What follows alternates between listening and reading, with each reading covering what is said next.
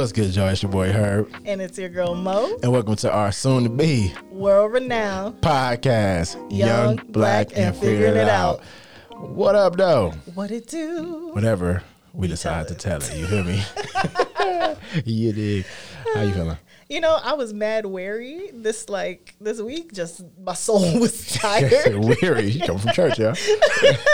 My soul was tired, but today I feel very much more rejuvenated. Oh, Yes. It's the rejuvenation. Mm-hmm. I see you back in here. What about you? No, I'm feeling good. I'm feeling great, though. Feeling good, feeling great, feeling great, feeling good. How are you? That's the song.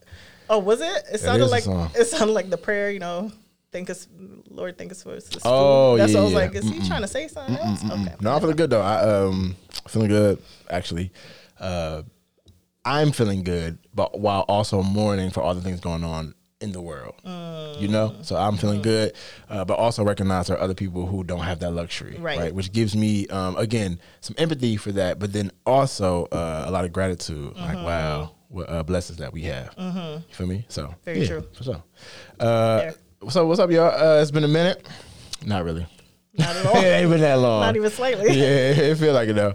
But we're here to have a good time. Today's episode, I think, is going to be for us. It's going to be special to us, mainly because we are of the mind that education and awareness is key. Always. Right, it's key, and so like we should always be informed at the very least. So today we're going to take time to do that. But before we get to that, though, like we always do at this time, what did we figure out this week? Ooh. This week I figured out Talk to him. that a shift in perspective is healthy. Ooh, okay. Talk to me. It was like, I don't know. You know, sometimes you go through things and like your mind is racing and maybe it's building like fear within you or anxiety within you and you're just like uneased. Sometimes I find myself stuck in that space, which is probably why I was so wary. And there comes a point where I have to look at it from a different perspective, right? And when I shift that, I will then choose to be, like you said, grateful, and then focus on the things that are going well or that I appreciate, and it can help me like shift out of what I was looking at and see it from the other side. Yeah. And I was like, this has been very helpful, so I'm going to try to do that more. Do you feel like shifting perspectives like changes mood? It can change mood, and I think it can also increase like different characteristics. So like increase your empathy, increase your compassion, confidence. Like, and even if that's just for yourself, sometimes that is just what you need. Yeah, that's what's up. So you've been practicing that actively. You've been practicing. Absolutely. Yeah. Love that. Thank you. Yeah, what did you figure out this week? Man, so your boy figured out, honestly, I figured out that you cannot change people. You can only help people try to change themselves. Right? You cannot change people at all. You can only help people try to change themselves. And they have to be ready and willing to do that. Absolutely. Right? Like as much as you pour into it, if someone is not there to receive, like if I go to a house and I'm knocking on the door and nobody's home, regardless of how hard I knock, nobody's coming to answer. Right? And it's really not good for you to try to kick the door down. Right? Because now you intrude and invading. Like, nah, people have to be there. You know, ready to meet you. Ready to meet you and greet you. Yeah, which is why they say meet them where they're at. And a lot of us like to force. Nah, we can't do that. And even sometimes, like, because there's no such thing as, like, you changing somebody. Nah. Like, there's no such thing. There's, like, self-change. Folks have to want to do that. You can help guide, but you can't force that. There's no way. I actually had there was a quote the guy had, Jim Rohn. I think I might have said this before, but I loved it. He was like, yeah, I used to tell myself, I'm going to change this person if it kills me, and I almost died. Like, yeah. It's like, yo, I get that. Yeah. You know? And so it's like, no, people have to come ready and willing and be able to change. You can't force that change on anybody because if anything, what's going to happen is you're going to be affected. Yeah. Right? And most of the time in a negative way. So no, we can't do that. So yeah, I've seen that especially in relationships, right? Like talk about it. I've heard people say how upset they are that this person didn't change for me. And I looked at them like, change for you? Nah. I don't know why you're expecting that. I don't know why you think that there's something wrong with them not doing that. It's like no one should ever change for anybody else. No. If you want to see them change, they need to do it for themselves. 100%. And they looked at me confused. I'm like, ooh, baby. So that's something I think people need to hear more, recognize more, and states more. Yeah. You know? Nah, for real. Because because then you're gonna put false expectations on the outcome, and you're just gonna set yourself up to be hurt. Right. And upset. Yeah. It builds resentment. Yeah. So it's like, nah, you have to change that narrative in your mind. Yeah. Absolutely. Agreed. That's good. Yeah, for sure. That's good. And that's going to be helpful. That's one of the ones where it's like it was a revelation that's going to carry out going forward to help me. And honestly, it's going to help me in my relationships. Like, it's like, no, I can't be expecting someone to be this way or do that thing. Right. That's on them. And my expectations for them might not be their expectations. And that's themselves, okay. yeah. Nah. That's cool. It's cool. Nice little eye opener. I like Yeah, that. for sure. Definitely wide open out here, y'all. Contacts out here. Okay. So, hey, I'm happy Like about so bad, but like it worked. So it. Nah, yeah, you I'm actually allow? about to get lazy, by the way, y'all. So I'm gonna put that out there. If you right now are struggling and can't see, like, nearsighted, farsighted, I'm looking in the LASIK. Oh, that's what you said. I heard I'm about to get lazy, and I was like, with your jokes? Nah, LASIK, Like, LASIK eye surgery. It actually is, and it's becoming more affordable. So I'm gonna put all this out there, but yeah. Nice. Yeah, y'all welcome for folks who weren't thinking about that. Okay, so today we're here to talk about a super important topic right now. And, I think unless you've been living under who knows what, you surely know about the conflict right now that's going on in Israel and Palestine. And so today we want to take the time to have a conversation about this. And the way we want to do this is to share information and share different perspectives. So that way folks are aware and have the history and the background, because again, awareness and education is key. And so we want to give a little bit of that. So what we'll do is we'll go through some timeline. We'll share some of our perspectives on the timeline where we see things that were shocking, surprising to us. And shout out to folks who we've asked, knowing that they didn't have to, but who we've asked to share different insights on the history of what's going on. And so we'll share a little bit of that. And then we'll share some experts or excerpts from the experts about things that have been going on and their take on it, right? But I think up front, we surely will say at the end of the day, the thing that we want to see is peace for folks. Yes. At the end of the day, right? Because the loss of human life is something that can't be reversed. No. Right? So that's our goal. So let's go through a little bit of this. And Money Mo, easy. Anything you want to say? No, it's just more like I appreciate the fact that we can talk about this, and I appreciate all those who are listening and like the research you'll do yourself and the discussions that can be had. Yeah. Good. Okay. So going back. So what was Israel before 1948? So this is great. And what is the Balfour Declaration? Yeah, this is like aha for me as we learn. Right. And I also want to say, like, the thing that we're seeing right now in 2023 is a manifestation of things that's been going on for a long time. Yes. When you and I were chatting about this, I said, yeah, I remember something similar happening. And this was back in like 2014 or 15. I'm like, yeah. So that's when I started to do my research to see what was going on. Right. But I'm like, oh, this goes way back, like way back. Like well before we were ever born. And these are the things that I was not aware of at all. Didn't necessarily learn anything of this like in school. And then until I became like an adult voter, you know. Yeah. None of this fazed me. I was just like, it's happening somewhere else. So, yes. So let's talk about it. So way back, so this is before 1948. So Britain took control of the area known as Palestine, right, following the defeat of the Ottoman Empire, which ruled part of like the Middle East in World War I, right? So the land in that space was inhabited by a Jewish minority and an Arab majority, as well as a bunch of other ethnic groups during this time. So tensions between the two peoples grew when the international community gave the UK the task of building a national home in Palestine for Jewish people, right? Because again, there was a Jewish minority in what we now know as Israel now, and an Arab majority and a bunch of other ethnic groups in that space. And when the British gave that task to say, hey, we're going to build a national home for folks who are Jewish, there's some tension started to come from that. Not just from folks, really the international community, we could say, you start to see the tensions rise during that time, right? This stems from the Balfour Declaration of 1917, a pledge made by then Foreign Secretary Arthur Balfour to Britain's Jewish community, right? So the declaration was a mandate over Palestine and endorsed the newly created League of Nations, which was the forerunner in the United Nations back in 1922, right? So thinking about this, just to give that context, right? This, as someone who understands the impacts of what we now deem as colonialism or colonization, it's like, wow. Right. When you think about folks who have any type of animosity right now towards Israel, and you think about what's going, like where did that stem from and come from, you can see the taking of land that was there. You can see where that stems from, right? At least as folks see it today. Right. Yes. Right. And then when listening to people whose families went through this, because generations, and they share their viewpoints, the displacement happened. So then people were evicted and forced out of their homes for settlers to take over. So it was, if you want to think of it like in real life, not just, oh, that happened, more like this is how it happened. People came in, pushed you out, and took space. Yep. Yeah.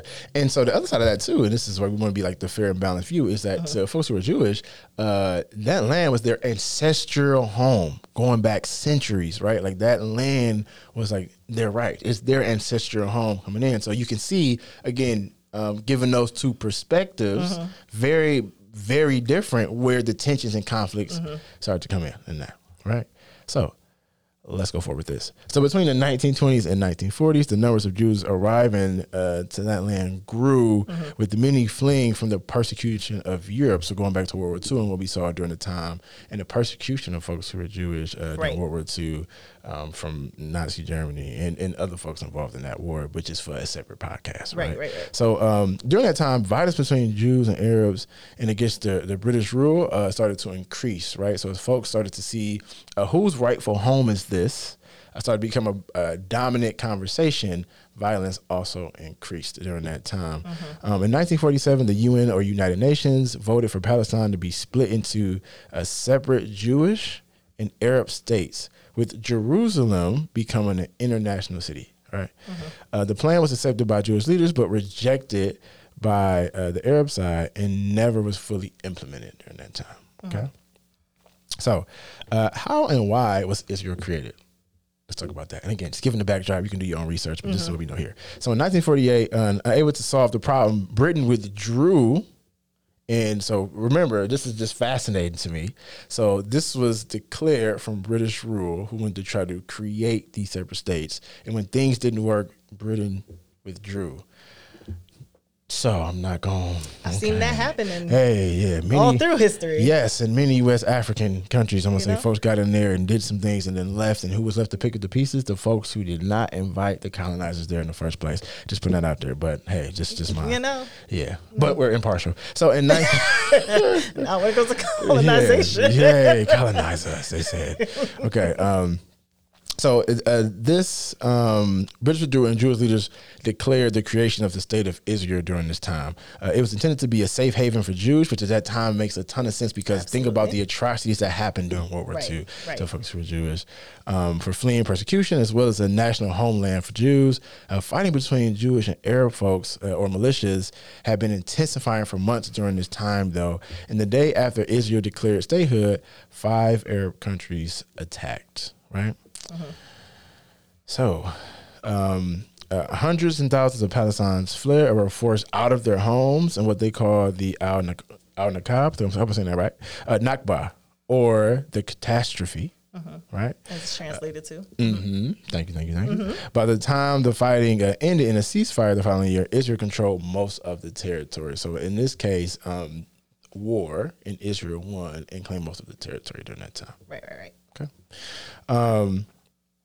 So Jordan occupied the land which became known as the West Bank, and Egypt occupied Gaza.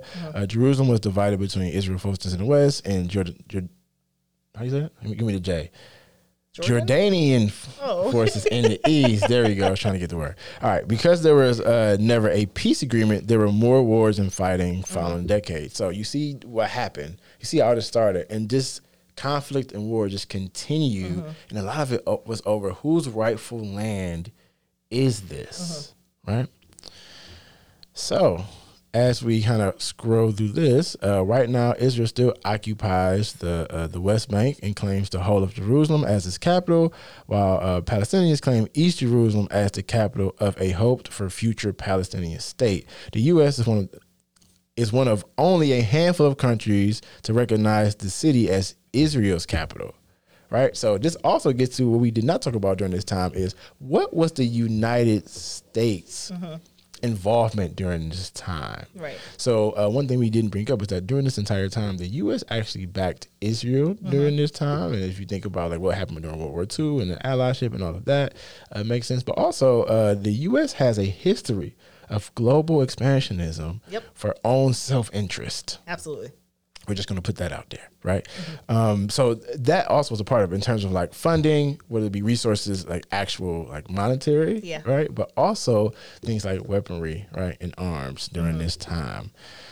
So so when I hear that though, when I think about that, and like the U.S., like it's so complicated because I do know that there's like the global expansionism and colonization, and then when it goes to like when I bring in my historian hat, for folks who don't know, my undergraduate training was in history. The idea of having like footholds in certain areas to gain intelligence or like strategic advantages when it comes to safety and security, right, or like long-term support of other nations who are allies, it's like a tactic in war that's been used like going back to like the beginning of time. But I think the way that we have done it and like the unnecessary way that we have done it, and then when we do what pretty much Britain did, like pull out and then countries have to like things kind of crumble. Like we just saw that happen. I mean, we had to do it because we've been occupying multiple places for a long time since George Bush started that war in 2004. But you see what happened with that, right? So it's like, we need to, as like the United States itself, like we need to be different than like the global expansion that we have done. Like we need to do differently. Right. And it's like, how can we support peace? Because what we didn't mention was like back in like the 1400s when the Ottoman Empire was like ruling all of this, there was peace with all these different ethnic groups in that same land and area. So like people from all the interviews and the things I've listened to when it comes to people who are like on either side, they mention that level of peace and how much they want that back. Like that is the driving force of what people want. Yeah, and you think about it, and we'll talk a little bit about this, what's been happening when we get to like what's happening now and recently, but a lot of times and during this time, a lot of people who suffer the most are the civilians, right? So like everyday folks like you and I suffer most, whether it be like destruction of homes and like less access to resources, and all of those things are who suffers. Because, so this is also an interesting war fact, is that World War II, we started to see it a little bit in World War I, but in World War II was the first time we started to really see the targeting of civilians in civilian structures and cities as a war tactic. For a long time, it was just like, not only, I mean, right now it is too like a war crime, but for a long time, it's something you did not do. Right. It was just like an understanding of war, you know? It's like when, way back in the Revolutionary War, like the way people fought wars literally was you would walk, you'd be lined up across, and you would like shoot, like line up and shoot at people. And then the next row of people would line up and shoot at people. There was no hiding. There was no like whatever. With the muskets and all? And then it came like guerrilla warfare, which was like, oh, you know what? Like standing in a line and getting shot is a terrible idea. Let's try to do something different. Yeah, you know, blend in with the trees, camouflage. But it was just understood that that's what you do. It wasn't like written anywhere. Same thing with civilian casualties. The difference is that this is impacting people and lives. And so like regular, everyday people. Yeah. So with this like the atrocities towards civilians over time on like either perspective, right, has just increased. And mostly so, not mostly so, but definitely so what we've seen most recently. So yes, all right, let's keep rolling. Any other thoughts on Money Mo? No, I think we're covering it. We think we rolling through? Covering it. So in the past 50 years, like from now 50 years back, Israel has built settlements in the West Bank in East Jerusalem, which we were just talking about, where more than about 700,000 Jews now live. So the conflict with that, or people find issue with that, is that settlements are known to be illegal under international law. That is the position of the UN Security Council and the UK government, among many others, although Israel rejects this kind of notion, right? And it probably dating back to like having to have settlements post World War II, right? After being displaced and like, I mean, straight genocide, right? So here is things that's more prevalent right now. It's the Gaza Strip. So what is the Gaza Strip? So Gaza is a narrow strip of land kind of sandwiched between Israel and the Mediterranean Sea, and it has like a southern border with Egypt.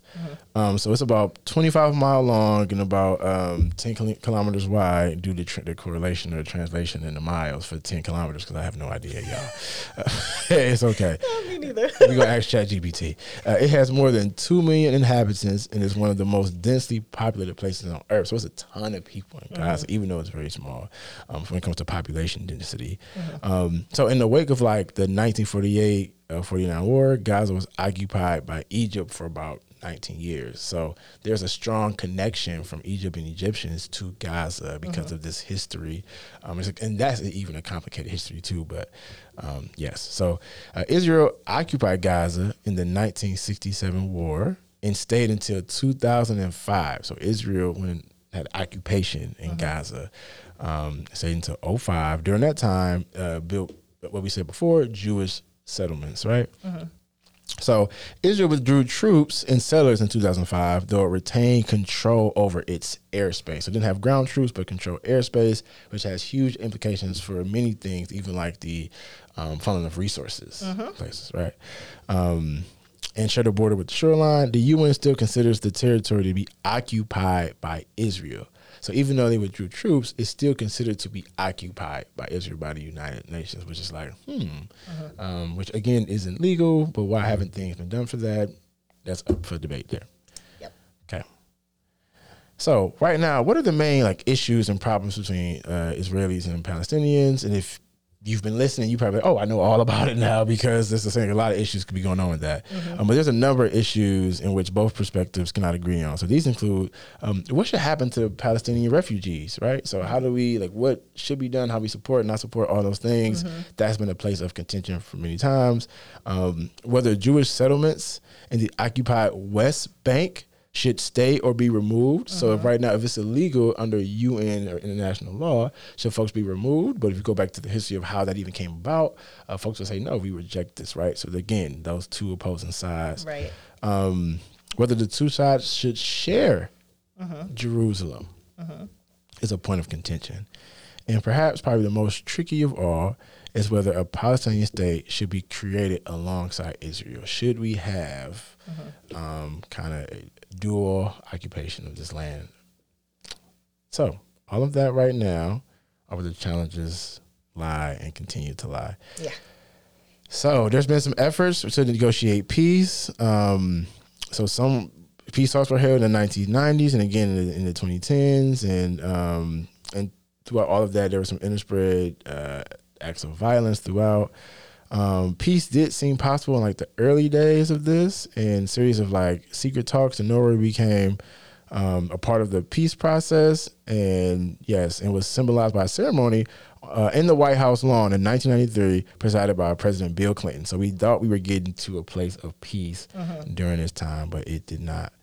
It did not last. So fast forward to what are we seeing right now, and why are folks at war? So right now, Gaza is ruled by what is known as Hamas. So that's an Islamist group which is committed to the destruction of Israel and is designated by many as a terrorist group and by others as a group that has developed over time because of what has been going on to Palestinians as a result of what's going on from Israeli, right?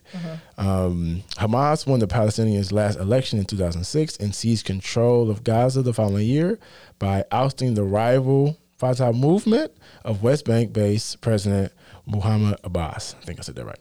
So since then, thank you. Militias in Gaza have fought several wars with Israel, which along with Egypt has maintained a partial blockade on the Strip to isolate Hamas and try to stop attacks, particularly the indiscriminate firing of rockets towards Israel cities. So something that we just saw that was devastating was folks being mowed down and killed on October 7th during a peace party, right? And so folks are really working to try to prevent this and say, how do we really destroy Hamas and name it as a terrorist group?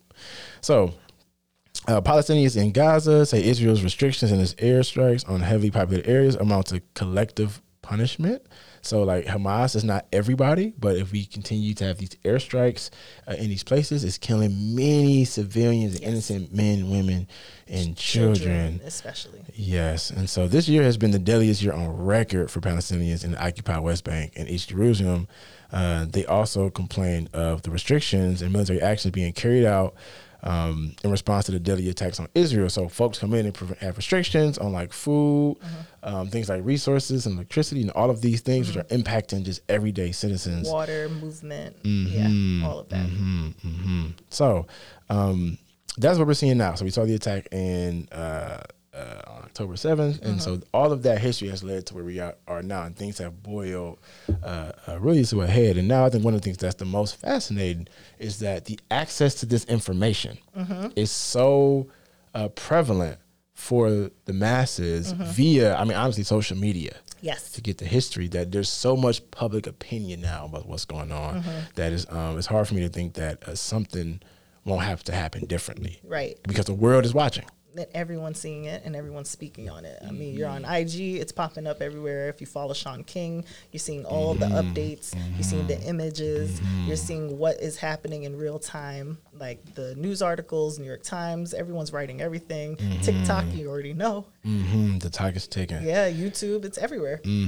So what have we been hearing from folks from different sides? I've heard a lot of things about what it's like on the day-to-day living in Gaza and the fear of what could happen to you. And I've seen a lot of people share how young people are that live there. So like 60% are young people under 24 years old, and that like you are restricted for your movements or access to things, and like electricity has been shut off, or this is done, they can't go anywhere, they can't leave.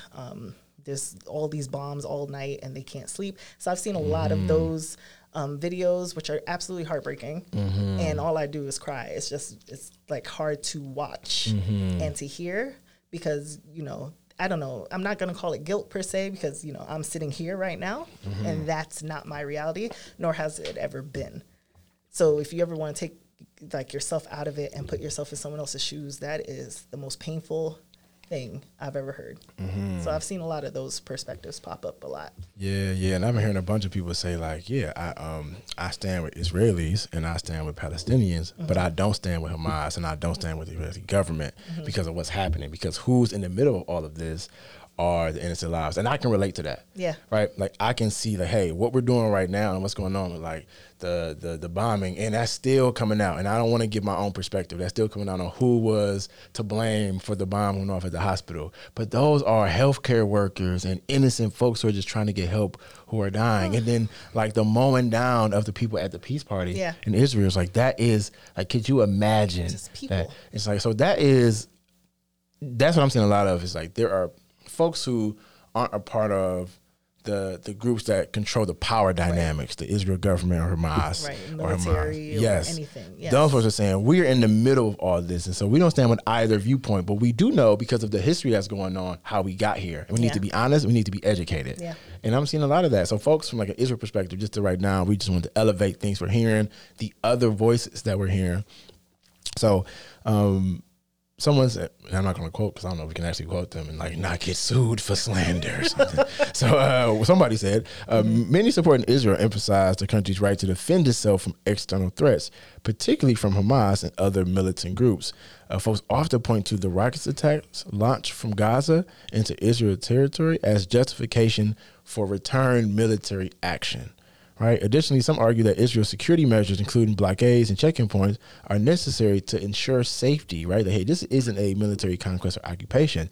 This is to ensure safety. And the way you can validate that is you see how many missiles and rockets are coming over here on a regular basis. We have to secure safety. And also, it's not just for Israelis. We have Palestinians living here in these areas as well, is what folks would say. On the flip side of that, someone else said, who we won't say names because we also don't want to get sued for slander. Name? I see no names. I don't see any names anywhere. So supporters of Palestine frequently highlight the hardships faced by Palestinians living under occupation, including restricted movement, economic hardships, and military actions by Israeli forces. And one thing I will say is that the collective agreement is that like the Gaza Strip is like one of the largest or the largest open air prison or equivalent to on the planet, right? And so when you go and actually do your research and say like, what are the conditions there? It's hard to argue that. Yeah.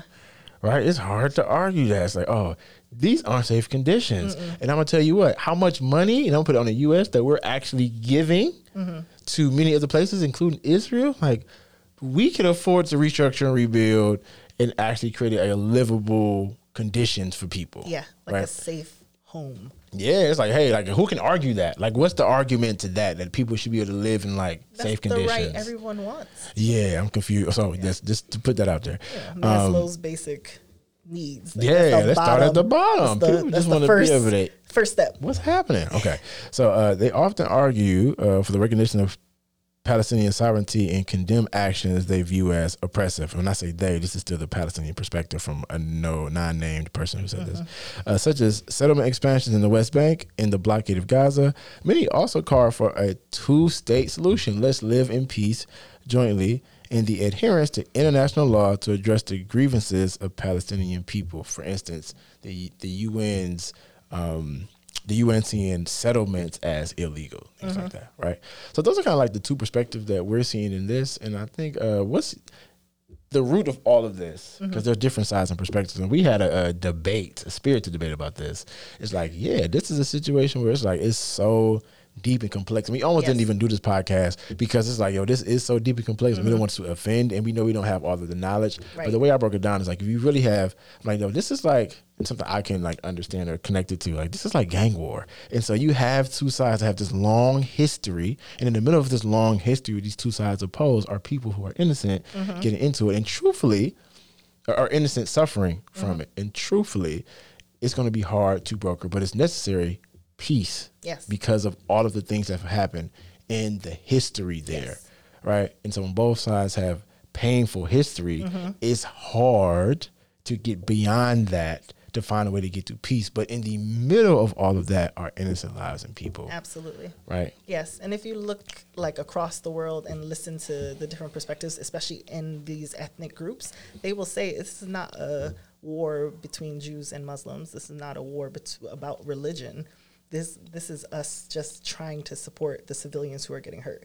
So like I saw an interview of, I want to say a Hasidic Jew, and he was just speaking on like, we're here to support the people of Palestine as these civilians are getting killed. We are asking for peace. Like this is, people just want to save these innocent people. And I too want to save the innocent people. Yeah, that's really where my heart is. Like, so when you first was, so how did you get to the point where you, and we're going to be wrapping up soon, how did you get to the point where you were like, hey, like where did your research start around this? Like when did your like understanding start around this?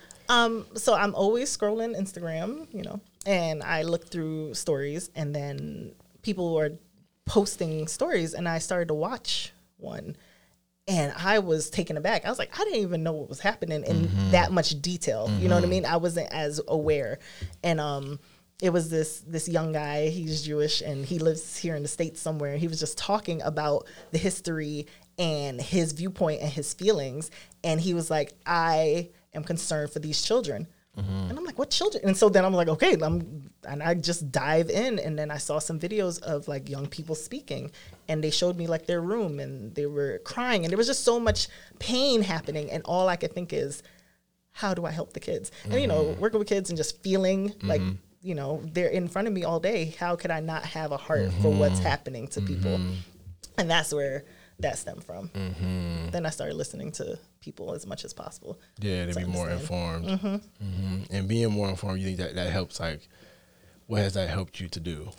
I feel like you and I, especially through all these seasons, talk about the struggle for being Black in this country and the things we endure, the things we deal with, and what we ask of people who don't live this life is to like pay attention, to listen, to hear us, to let our voices reign, to care.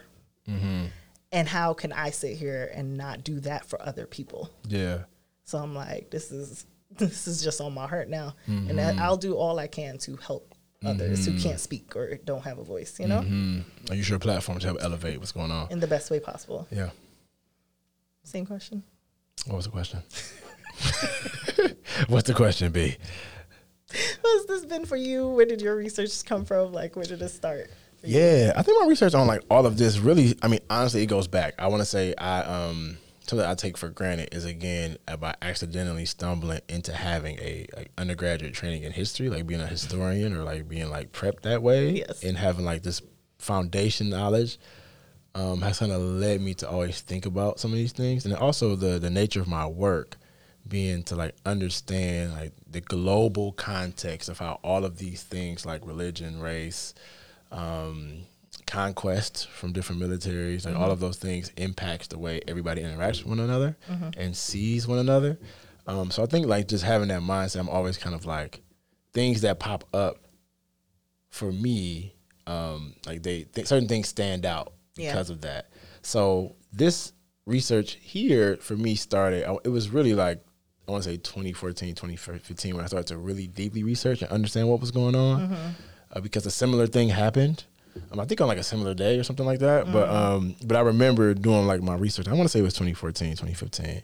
And I started to do my research. I'm like, wow, this is like the history of this is like fascinating. And just being like, again, studying history from the balcony or objective view and seeing like, this is a side where if you really dive into it, like there's clear wrong in certain instances. And me as a Black American, I can see like there's clear wrong in certain instances for me to identify.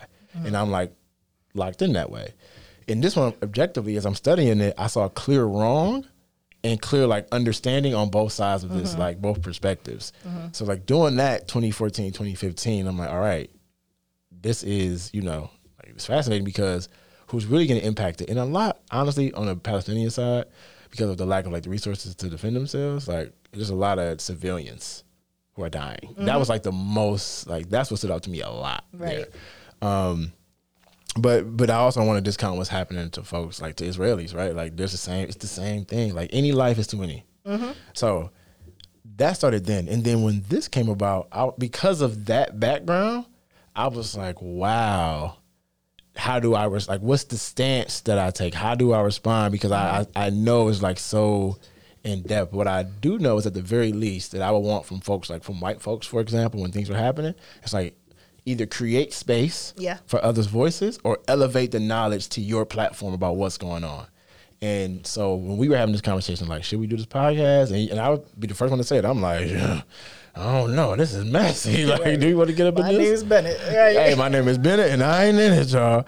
But it's like, yeah, we got to be in it in some way. And at the very least, what we can do is elevate. And then also, truthfully, one of the people who we love dearly and care about is impacted and affected. Completely. Being our manager. And so, like, because of, honestly, just thinking about how we feel going through what happens to us and knowing that she's navigating that, which is hard. Like, we can't not. Right. Right.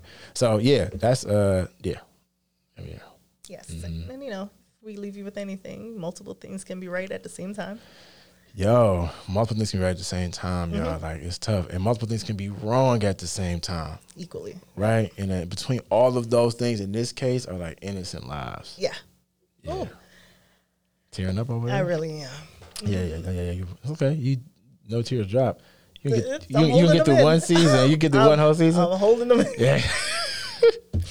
No, y'all, but in all seriousness, like today was meant to be an informed, information-giving podcast, awareness building. So at the very least, we know what's really going on, and we need to elevate what's happening because, again, at the end of the day, one life is too many lives. Way too many. Yeah. Okay. And y'all might be listening right now like, what in the world is they talking about? Listen, y'all, we might be right. We might be wrong. But at the end of the day, we just young, black, and figuring it out.